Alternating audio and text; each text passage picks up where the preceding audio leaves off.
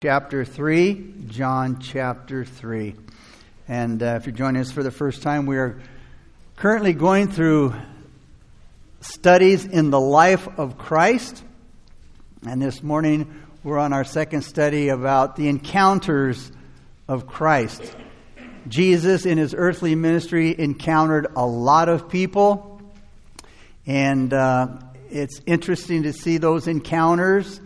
What kind of encounters they were, the type of people he met with, and the things that he said to them, and the things that they said to him. But this morning's encounter is Christ's encounter with Nicodemus.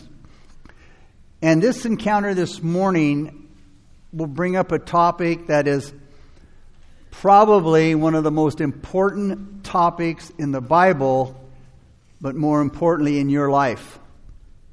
And that is the topic of the new birth, born again. What does that mean? How do I become born again? And Jesus is going to explain to Nicodemus what all of that means. George Whitefield said this: "As you have made such progress in investigating the mysteries of electricity, I now humbly urge you to give diligent heed to the mystery of the new birth. It is a most important and interesting study, and when mastered, will richly repay you for your pains." In our story this morning, and when I say story, I don't mean fairy tale, I mean this narrative or this documented experience that Jesus had with this particular man. His name was Nicodemus. And it says, it's about one night Nicodemus went out to visit Jesus. But the furthest thing from Nicodemus' mind was what would result on that night, that fateful visit. And that men would be reading about this story for thousands of years, like we are this morning. This happened thousands of years ago. Nicodemus didn't know that we'd be reading about it thousands of years from now. Let's begin with verse 1. And it says, "There was a man of the Pharisees named Nicodemus, a ruler of the Jews." And then in verse 10, you drop down, it says that he was a teacher of Israel. So this man, Nicodemus, he was a Pharisee and he was a teacher. Now, what was a Pharisee? A Pharisee was a member of a religious party who were supporters and guardians of the word of the law. That is the word of God. And even though the Pharisees were right on many points of doctrine, they made one real bad mistake. They made religion an outward experience. This was a group that made salvation a thing of works. In other words, as long as I don't do the thing that God says don't do, I'm okay. Jesus took it further. He says, if I even think about it, I've sinned. So what Jesus is going to teach Nicodemus here is more than just an outward act that God doesn't like. It's the thought inwardly that we end up acting out.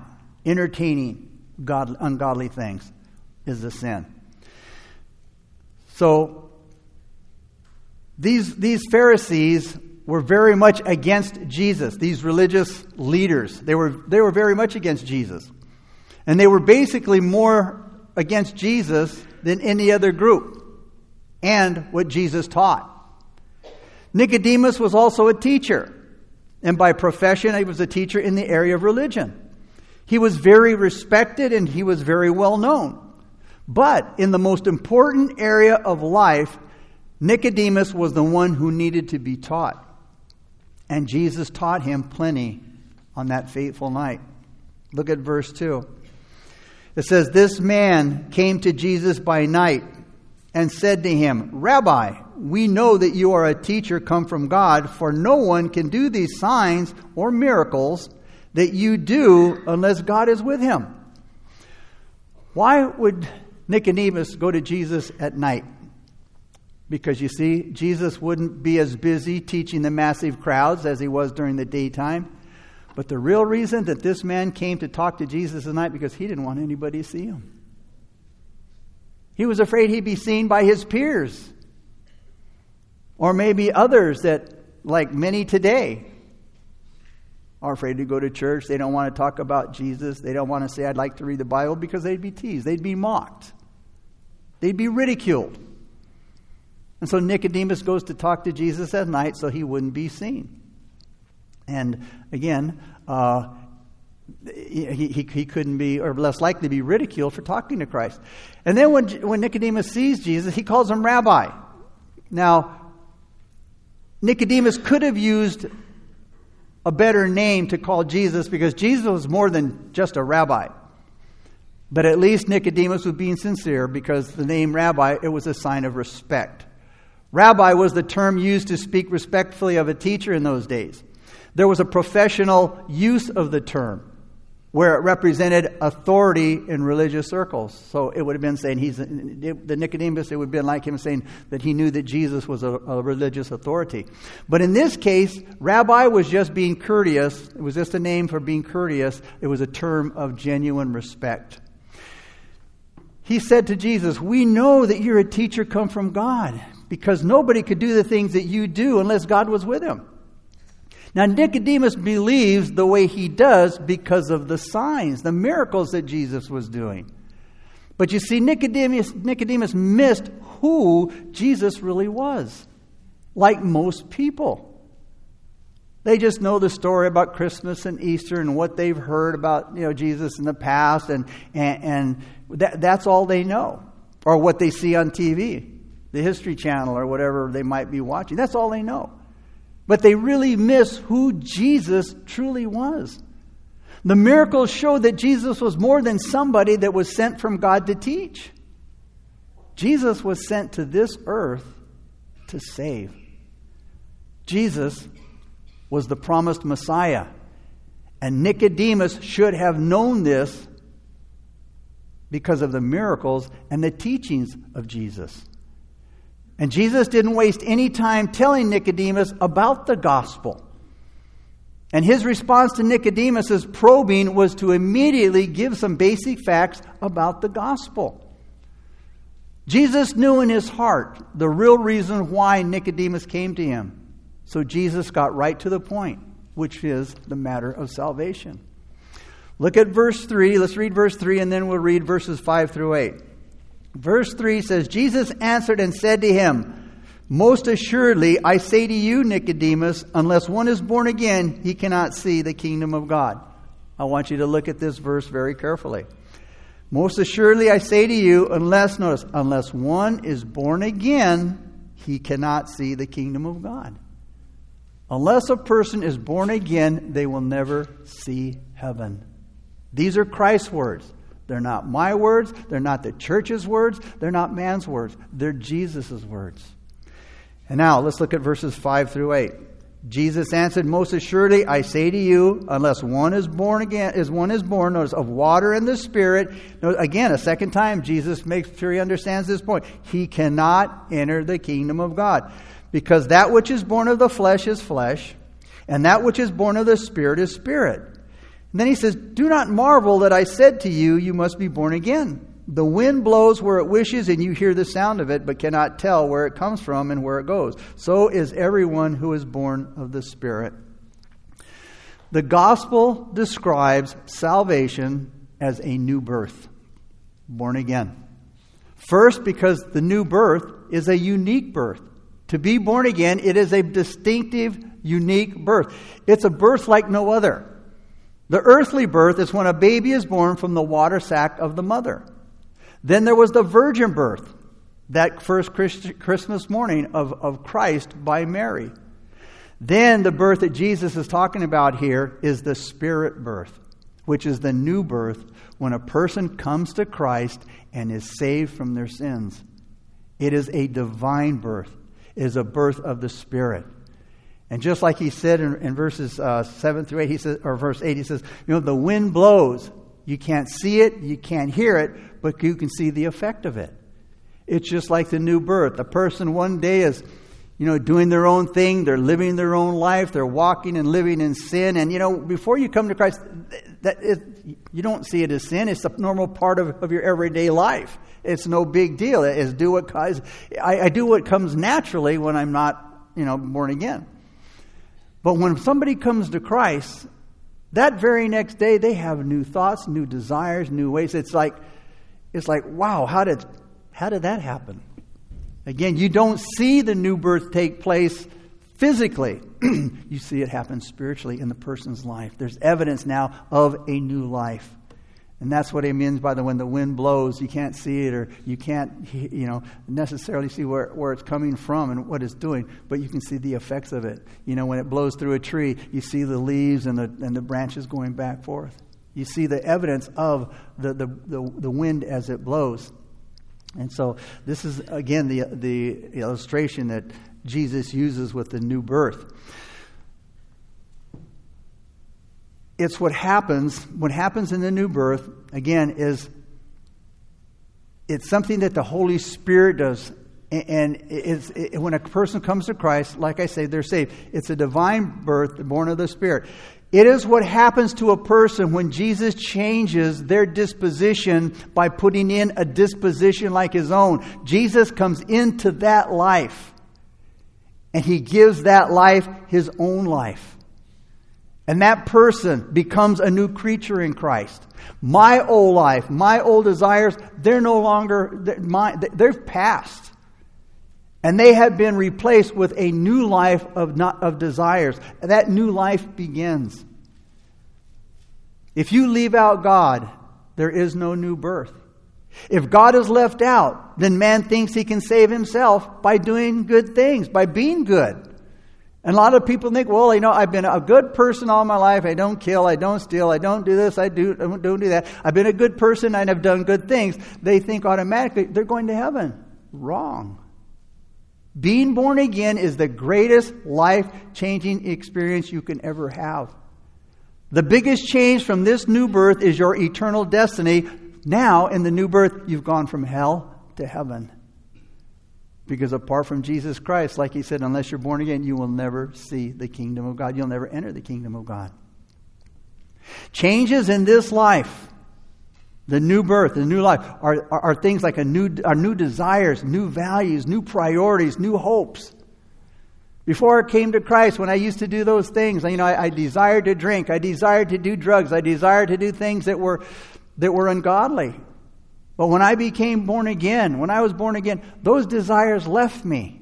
Because Christ gave me more wholesome desires. Desires that were a lot better and more powerful than any drug or any drink.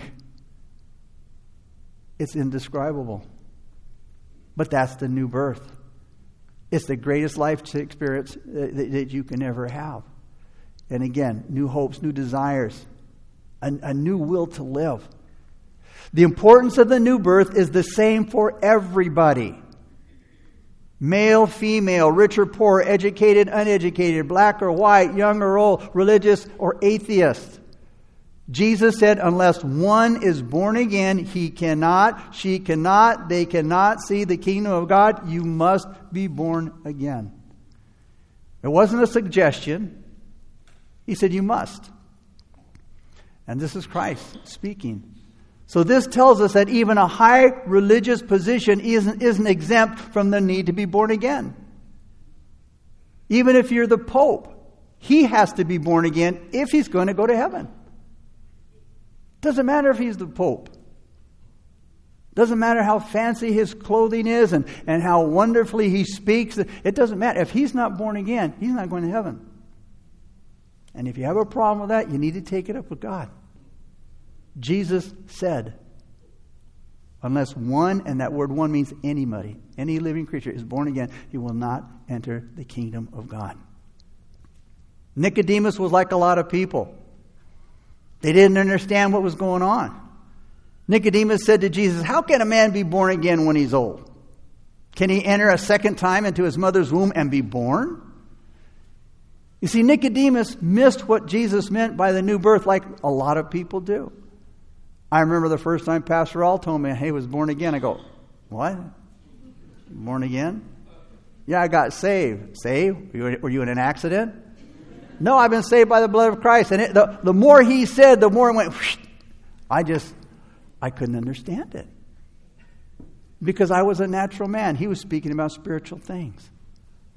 And you see, that's what happened to Nicodemus here. He was a religious man, but he didn't understand spiritual things. Just like a lot of people. And when they don't understand something, they mock it. And that's what I used to do. I used to say, yeah, he's gone off the deep end. He's finally gone nuts. And, I just ridiculed everything that he said and did. Rather than trying to understand it, people mock it. Nicodemus said to Jesus, how can these things be? He just didn't understand the new birth. He didn't understand the message at all that Jesus was giving him. And even though Nicodemus was an intelligent man and with a high religious position, he still didn't understand the new birth. And think of it, he was a doctor of the law, if you will. He was authority in the Old Testament. He was an authority of the Word of God. And here he did not understand what Jesus was telling him.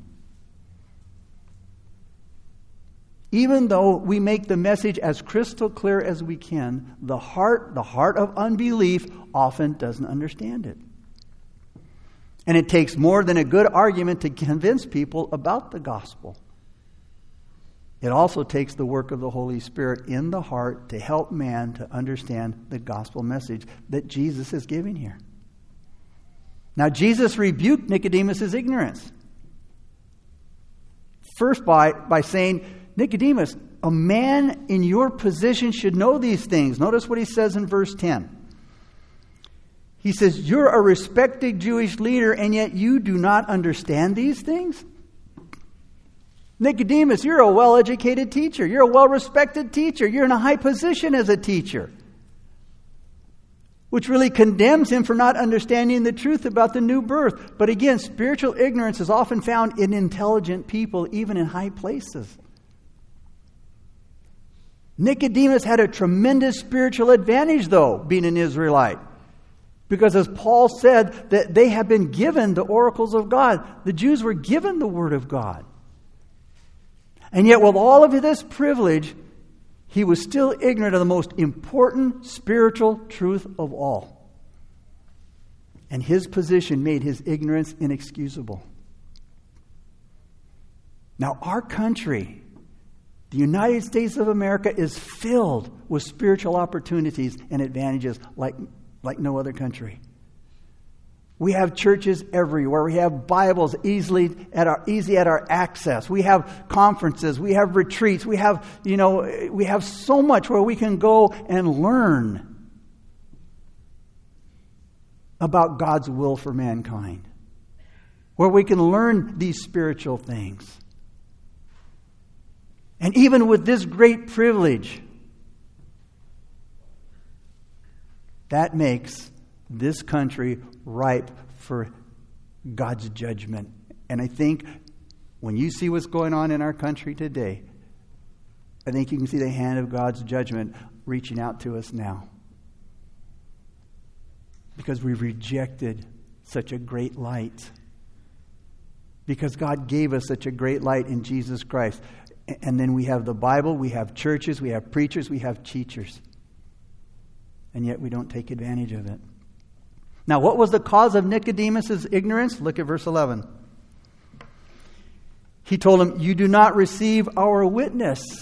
In other words, Jesus said, Nicodemus, you don't believe what we and the disciples and others that have been born again. You're not receiving it. You're not believing it. They rejected the truth, which was the cause of his spiritual ignorance. And he rejected the truth even though it came from the best source possible, and that is Jesus Christ. Here Jesus personally is telling Nicodemus, you must be born again. But he wasn't having it.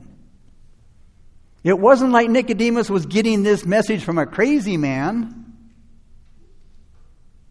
He was getting it from the highest source possible. And likewise, to reject the gospel message, the one that's being heard this morning, is to disbelieve the Bible, which is the most reliable witness of all. You reject truth from a reliable source, and ignorance will be the result all the time. Look what Jesus said to him in verse 12. If you don't believe me when I tell you about earthly things, how can you possibly believe if I tell you about heavenly things? Basically, Jesus told Nicodemus, if you don't believe basic spiritual truth, it will make you ignorant of further spiritual truth. How do you remove spiritual ignorance? It comes by knowing Christ. Jesus gives some significant facts about himself here. First, he tells Nicodemus about his position. Look at verse 13. Notice what it says. He tells Nicodemus, no one has ascended to heaven, or no one has gone to heaven, but he who came down from heaven, and that is the Son of Man who is in heaven. This is a heavy statement that Jesus is giving Nicodemus here. Ascending up to heaven here means to be in the higher associations and throne with God himself. He's saying, I've been in heaven. I've been with God. What Jesus says here is that he is without a doubt qualified to speak about heavenly things because he came from heaven. Because he's been a part of heavenly relationships. So that makes him an excellent witness. Secondly, it speaks of the pre-existence of Christ. In verse 13 says, the Son of Man, it's a title that's used of Christ. The Son of Man has come down from heaven. Now, coming down from heaven says Jesus already existed before he came to earth. Now, understand, Jesus never had a beginning. He's never going to have an end. When he was born of the Virgin Mary, that wasn't when he first came into existence. Jesus has been, always will be. He has no beginning, he has no end, because he's God. But he came to this earth through the miracle of the new birth. So again, he came down from heaven. He existed before he came to earth. This statement emphasizes his deity. He's God. And the third thing he said in verse 13, again, the title, the Son of Man, this title, which is used some 88 times in the New Testament for Jesus, it speaks of his messiahship. Jesus is the Messiah. It's a term that emphasizes Christ's humanity because it was in his humanity that he could come down and claim the throne of David as King of Israel. So this position of Jesus Christ is much higher than what Nicodemus gave him credit for. And lastly, he came from heaven. The presence of Christ from heaven. This is a great statement because it says that Jesus was in heaven even as he spoke to Nicodemus on earth because he's omnipresent. He's everywhere all the time. Speaks of his omnipresent. This makes him more than a teacher come from God, as Nicodemus said in verse 2, as Nicodemus thought. But rather it makes Jesus God who came to teach. Look at verse 14 and 15 now. And as Moses lifted up the serpent in the wilderness, even so must the Son of Man be lifted up, that whoever believes in him, notice, should not perish, but have eternal life. What Jesus does here is gives a simple picture of the gospel by using the example of Moses lifting up the serpent on a pole in the wilderness to stop the plague of death that had come upon the people. We have the story in Numbers 21, 4 through 9. And because Nicodemus, being a custodian and a protector of the Old Testament Word, he was familiar with this story about sin. Because the nation rebelled against God and they had to be punished. So what did God do? He sent these fiery serpents, these snakes that bit the people, and many of them died. But it's also a story of grace. Because Moses prayed for the people, he interceded for people, and God provided a cure for them. God told Moses, look, make a brass serpent. In other words, make a replica of these serpents that are biting the people. Make it out of brass. Put it on the top of a pole. And then he said, lift up that pole for all to see. Any person who looked at the serpent would be healed immediately. And if you don't notice, or if you don't know, and when you look at the doctor or nurse's lapel, they have that little serpent on the pole. That's what this is. That's where they got that from. Because as you lift it, they're a picture of healing. They're a picture of helping people to get better. And God told Moses, hold that serpent up on a pole, and all who look at the serpent will be healed. They'll be saved. And so you see, it's a story of faith as well, because when the people looked by faith at the pole, they were saved. So when you look to Christ by faith, you will be saved. That's the illustration that Jesus used here for Nicodemus to help him understand the gospel message. The verb lifted up, when it says that when Jesus would be lifted up, it has a double meaning. The word lifted up means to be crucified and to be glorified and exalted. So in John's gospel, John points out that our Lord's crucifixion was actually the means of his glorification. The cross wasn't the end of his glory. It was the means of his glory.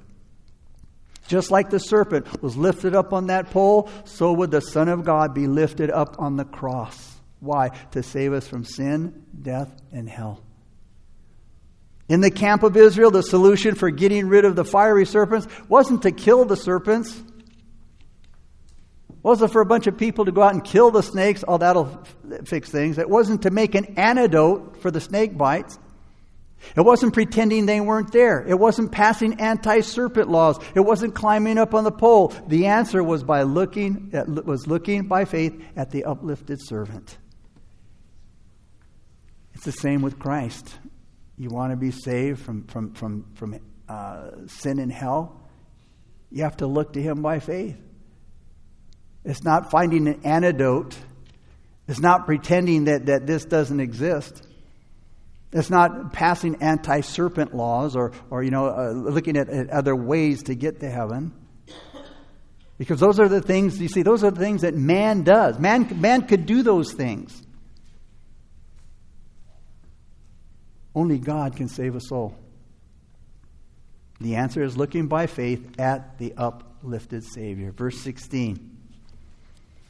Here we see in verse 16 the inspiration, the reason for what God did. For God so loved the world that he gave his only begotten Son, that whosoever believes in him should not perish but have everlasting life. This is probably one of the best known scriptures in all the Bible. This is the inspiration. This was why God did what he did. For God so loved the world. Think about it. God so loved humanity that he gave his only begotten Son, that whosoever, notice whosoever, that's an open invitation. It's for anybody who wants to come. Whosoever believes in him. When I say believe, now understand, believe doesn't mean an intellectual assent or agreement. Yeah, I believe in Christ. Yeah, I remember the Christmas story and Easter, and I know the history, and I believe there was a Christ. No, the word believes means obey. Whoever believes in, whoever obeys him should not perish, but have everlasting life.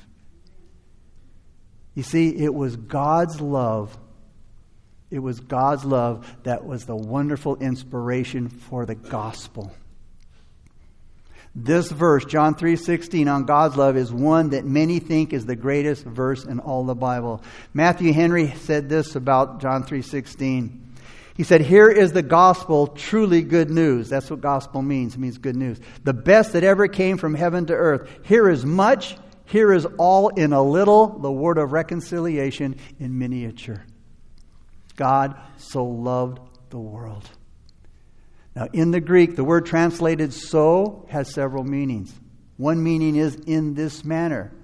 So you can say God loved the world in this manner. Or in the way described. God loved the world in the way described. And when you look at the cross, you see how God loved the world. This tells us that God's love is patterned after the image that Jesus had just given Nicodemus about the bronze serpents being lifted up on the pole for the healing of the rebellious Israelites. In other words, in spite of man's sin, God's love provided a remedy for the Israelites. Likewise, in spite of our sin, God's love provided a remedy for us. Jesus gave his life on the cross for us. Even when we didn't want him. And even for those who still don't want him, Christ died for them because he loves them. Another meaning of the word translated so involves intensity, and it means so greatly. God so loved he so greatly loved the world How many times in a text, maybe you texted somebody and you wrote, you went to see a movie and you said, oh, it's so good, and you put S-O-O-O-O-O-O. You were speaking of the intensity. You were speaking of how great it was. You were speaking it was just the best. That's what that little word "so" says when it says, God so loved the world that He gave. Loving is giving. Loving is giving. The word "loved" being past tense. It says "so loved." Like, well, he past tense. The word "love" being past tense doesn't mean God loved us after we became His children. After we've been redeemed. It says God loved us before we were redeemed. Even when we were at our worst, God loved us. Past tense doesn't mean He doesn't love us now. His love is also present tense, which means it's always abiding. It's always with us. There's nothing that you can do that would cause God not to love you or to love you less. And understand, God doesn't love us because we're lovable, because we're good. No, God doesn't love us because of what we are now. He loves us because of what He is. 1 John 4:8 says God is love. That's the nature of God. He can't help but love because that's who He is. Who's is God's love available to? He said, for God so loved the world. God's love is available to the whole world. God's love isn't just for a few people or to one group of people, but His gift is for the whole world. God's love was shown to us in the giving of His most priceless gift, His unique Son. Hebrews 2:9 says, but we see Jesus, who was made a little lower than the angels for the suffering of death, crowned with glory and honor, that he, by the grace of God, might taste death for everyone. Notice, everyone. 1 John 2:2, and He Himself is the propitiation for our sins, and not for ours only, but also for the whole world. Because you see, there are some who will tell you, and even have made a doctrine that says, you know what, God didn't die for everybody. And some are appointed to hell, and some are appointed to heaven. What kind of God is that? How could God so love the world if He said, okay, certain people are appointed to hell? It's not the nature of God. And I just read you two scriptures that support, that don't support that doctrine. It said, Jesus tasted death for everyone. Jesus died for the whole world. No love has ever loved so many, the whole world.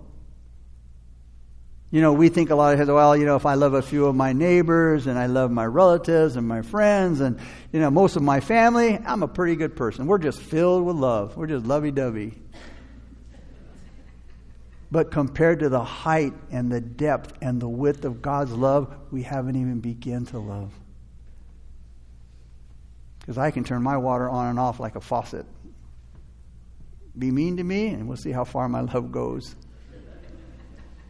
Be nice to me, I can love you to death. And that's what people do. But Paul said that God demonstrated His love to us while we were yet sinners. In other words, even before I came to Christ, when I was out there doing all of that junk in the world, God was loving me. He loved me then. And He doesn't love me any more now since I've come to Christ than He did then. He doesn't love me any less then than He loves me now. He's not a man. Like I said, He loves me all the time the same. There's nothing I can do that can diminish His love for me. And there's nothing more that I can do that will make Him love me more. The Greek word translated only, that He gave His only begotten Son. The word only referring to His Son means only begotten or only born. On man's side, on our side, the gift of Christ is simply to be received. You can't earn it. You can't buy it. You can't work for it. There's nothing that you can do for the gift of eternal life but receive it. We just got over Christmas and you gave gifts. You received gifts. What do you do with a gift? You receive it. The gifts that you got, you say, oh, let me pay you for that. Oh, let me earn that gift that you're giving me. No, you receive it. And that's what you do with the gift of Jesus Christ. You receive it. And John 1:12 says, John said that those who receive him, God gives them the authority to become sons and daughters of God. You see, he must be received. You can't buy salvation. You can't earn salvation. It's received. So on man's side, the gift is simply to be received, not earned. A person is saved by believing and trusting in Christ. What is the assurance that we have when we believe in Christ and we come to him? That you should not perish. Now, the word perish doesn't mean annihilation like a lot of people think, that once you die, that's it. It's over. No, it means a final destiny of ruin in hell apart from God. God who is life, truth, and joy. That's what it means to perish. If you perish without Christ, that is not being born again, you perish to a final destiny of ruin in hell apart from God, who is life, truth, and joy. Eternal life, you see, is a new quality of life, which a believer has now as a present possession, and he'll possess it forever, for eternity. And that's a long, long time. Because love protects the one that they love. And the protection here, the protection spoken of here, is spiritual protection. This is the protection that we need the most. People are interested in protection. We all are interested in protection. We see that by the insurance that we take out on our car, our house, our whatever else is precious to us. But what about afterlife? Do I have spiritual protection on where I'm going to spend eternity? Only Jesus Christ can give you that protection. God protects us forever once we receive and abide his love gift. He protects us forever once we receive and abide. That means to stay in Christ. This protection will never expire. What is the provision of God's love? Everlasting love. For God so loved the world that whoever receives him shall not perish, but have everlasting life. God's love gives the one loved a great gift. It's everlasting life. This is the greatest gift anybody can have. Abundant life, eternal life. This life is more abundant than anything the world can offer us. This is the greatest life of all. What's the duration of the provision? Everlasting. Everlasting. Many things in life are temporary and they don't last. And that's why people go from experience to experience to experience, trying to find that one thing that is going to make them happy. Many things in life are temporal. They don't last. Many things that we buy in the stores, they have warranties on them. But the warranties are all limited. Usually 90 days. That seems to be a popular warranty on items. But God's warranty for salvation is eternal. It's forever. What company do you know that can put that kind of a warranty on their product? God did. It's everlasting. Listen to John chapter 10, verse 27 through 28. And this is important. You believers, make a note of it. Because usually when they say about your security in Christ, they'll just teach John 10:28. And it'll say, I give them eternal life and they will perish and no one can snatch them away from me. But understand, verse 27 goes with verse 28. Because there's a certain condition, there is a certain group of those that won't perish. And when I say that, I don't mean it's picked out. It's for all, but there's a condition. Jesus said, notice, my sheep listen to my voice and I know them. All right? He's speaking out to this group of people. He says, my sheep listen to my voice and I know them. Now, if you remember in Matthew 7:23, when they said, Lord, we cast out demons in your name, we did this in your name, we did this in your name, claiming that they knew him, he said, I didn't know you. I didn't know you. And yet they claimed to be Christians. Lord, we did this and that in your name, and they went on and on and on and on. He says, I don't know you. What's the difference between that group there and this group here? He says, they listen to my voice. And I know them. And they follow me. Whoa. The word follow means to be in the same way with. So Jesus says, my sheep are the ones who listen to my voice. I know those who listen to me. They follow me. He says, I give them eternal life. Notice, he specifies who it is who has security in Christ. It is those who listen to me and follow me. He says, I give them eternal life, and they will never perish. And no one can snatch them away from my hand. 5 times the pronoun they and them. He is speaking to people who do one thing. They listen to the voice of God and they follow him.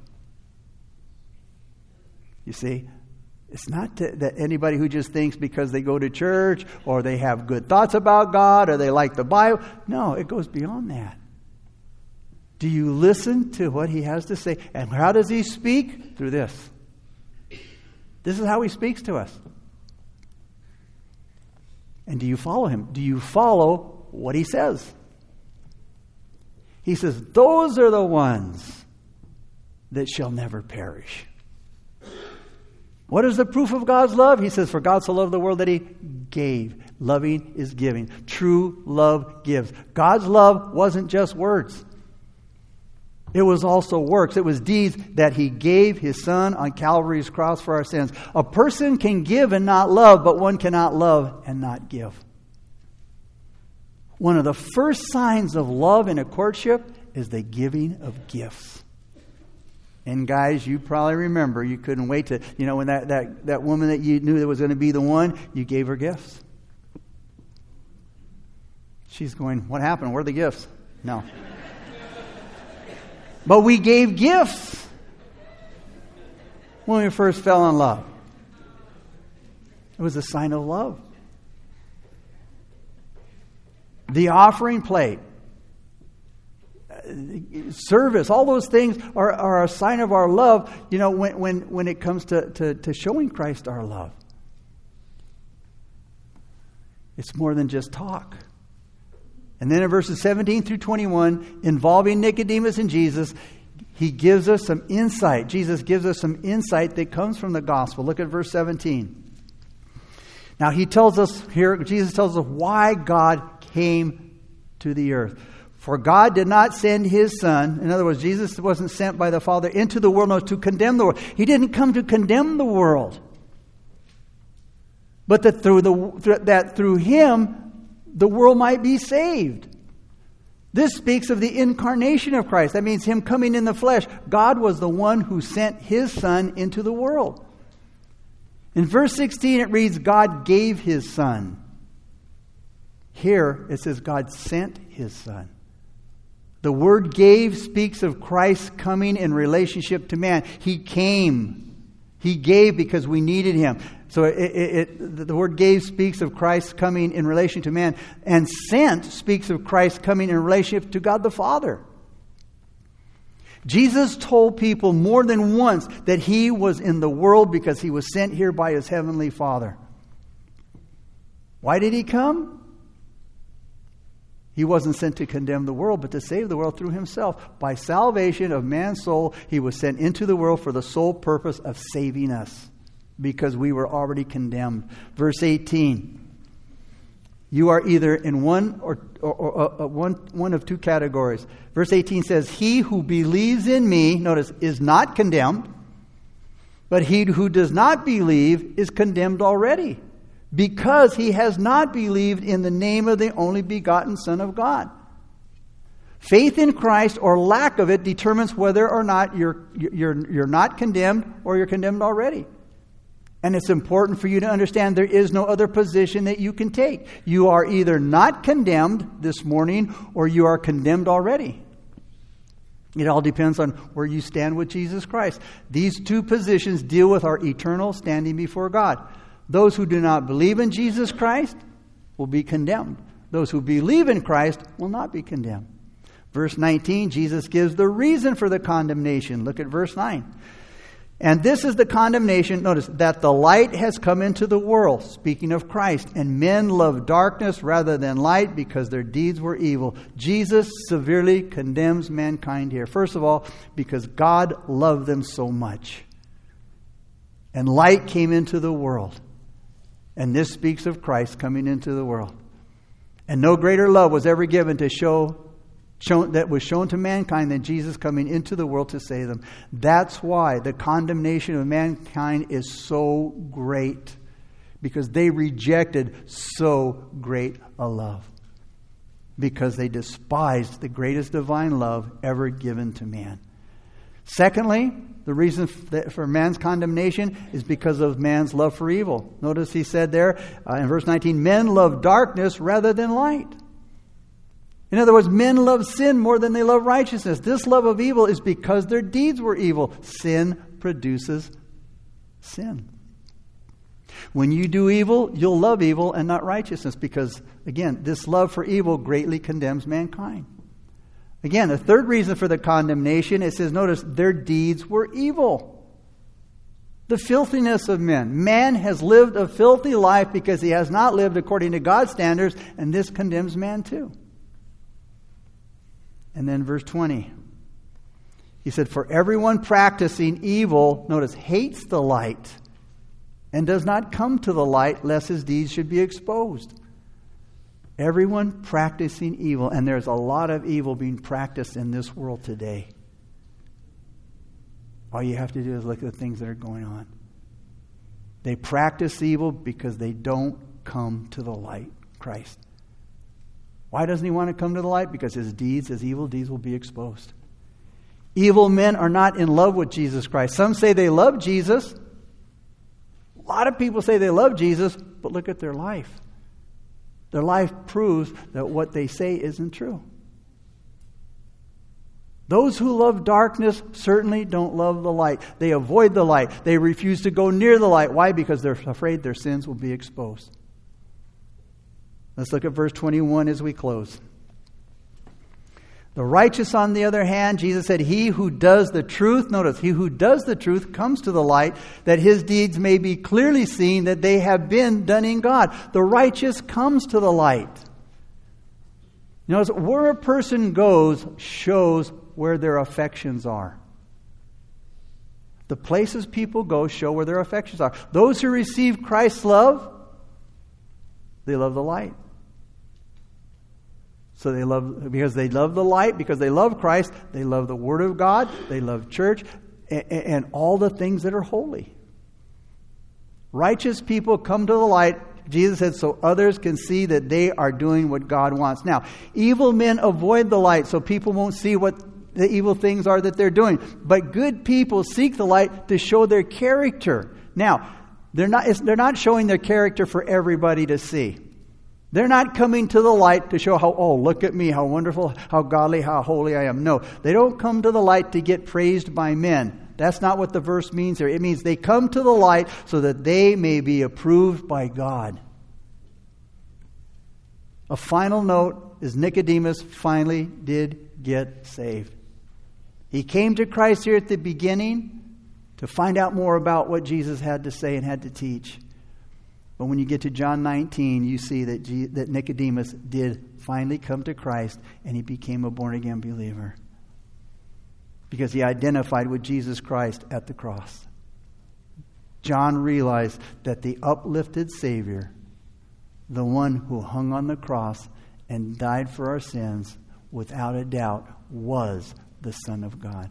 Father, we thank you for this great message, Lord, in your word.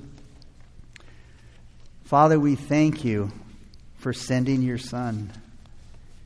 And Jesus, We thank you that you came.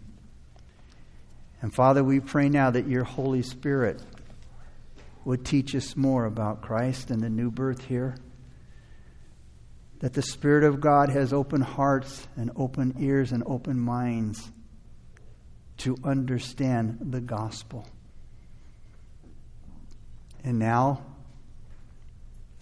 that we've heard the gospel of Christ, now it's time to make a decision for Christ. Maybe you're here this morning and maybe it's the first time that you've ever heard the gospel presented like this.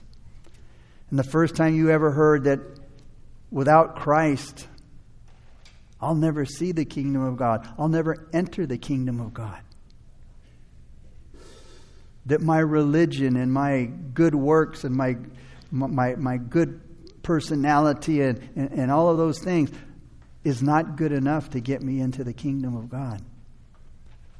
Without Christ, Jesus said, I am condemned.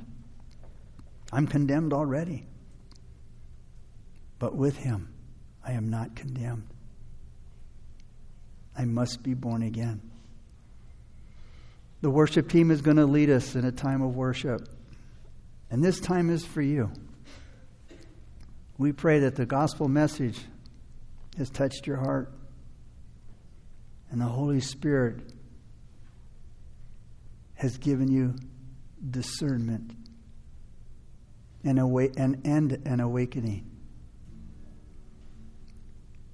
As we worship, if you want to receive Jesus Christ as your Lord and Savior, you get up out of your seat, you make your way to the steps up front. I'll meet you there.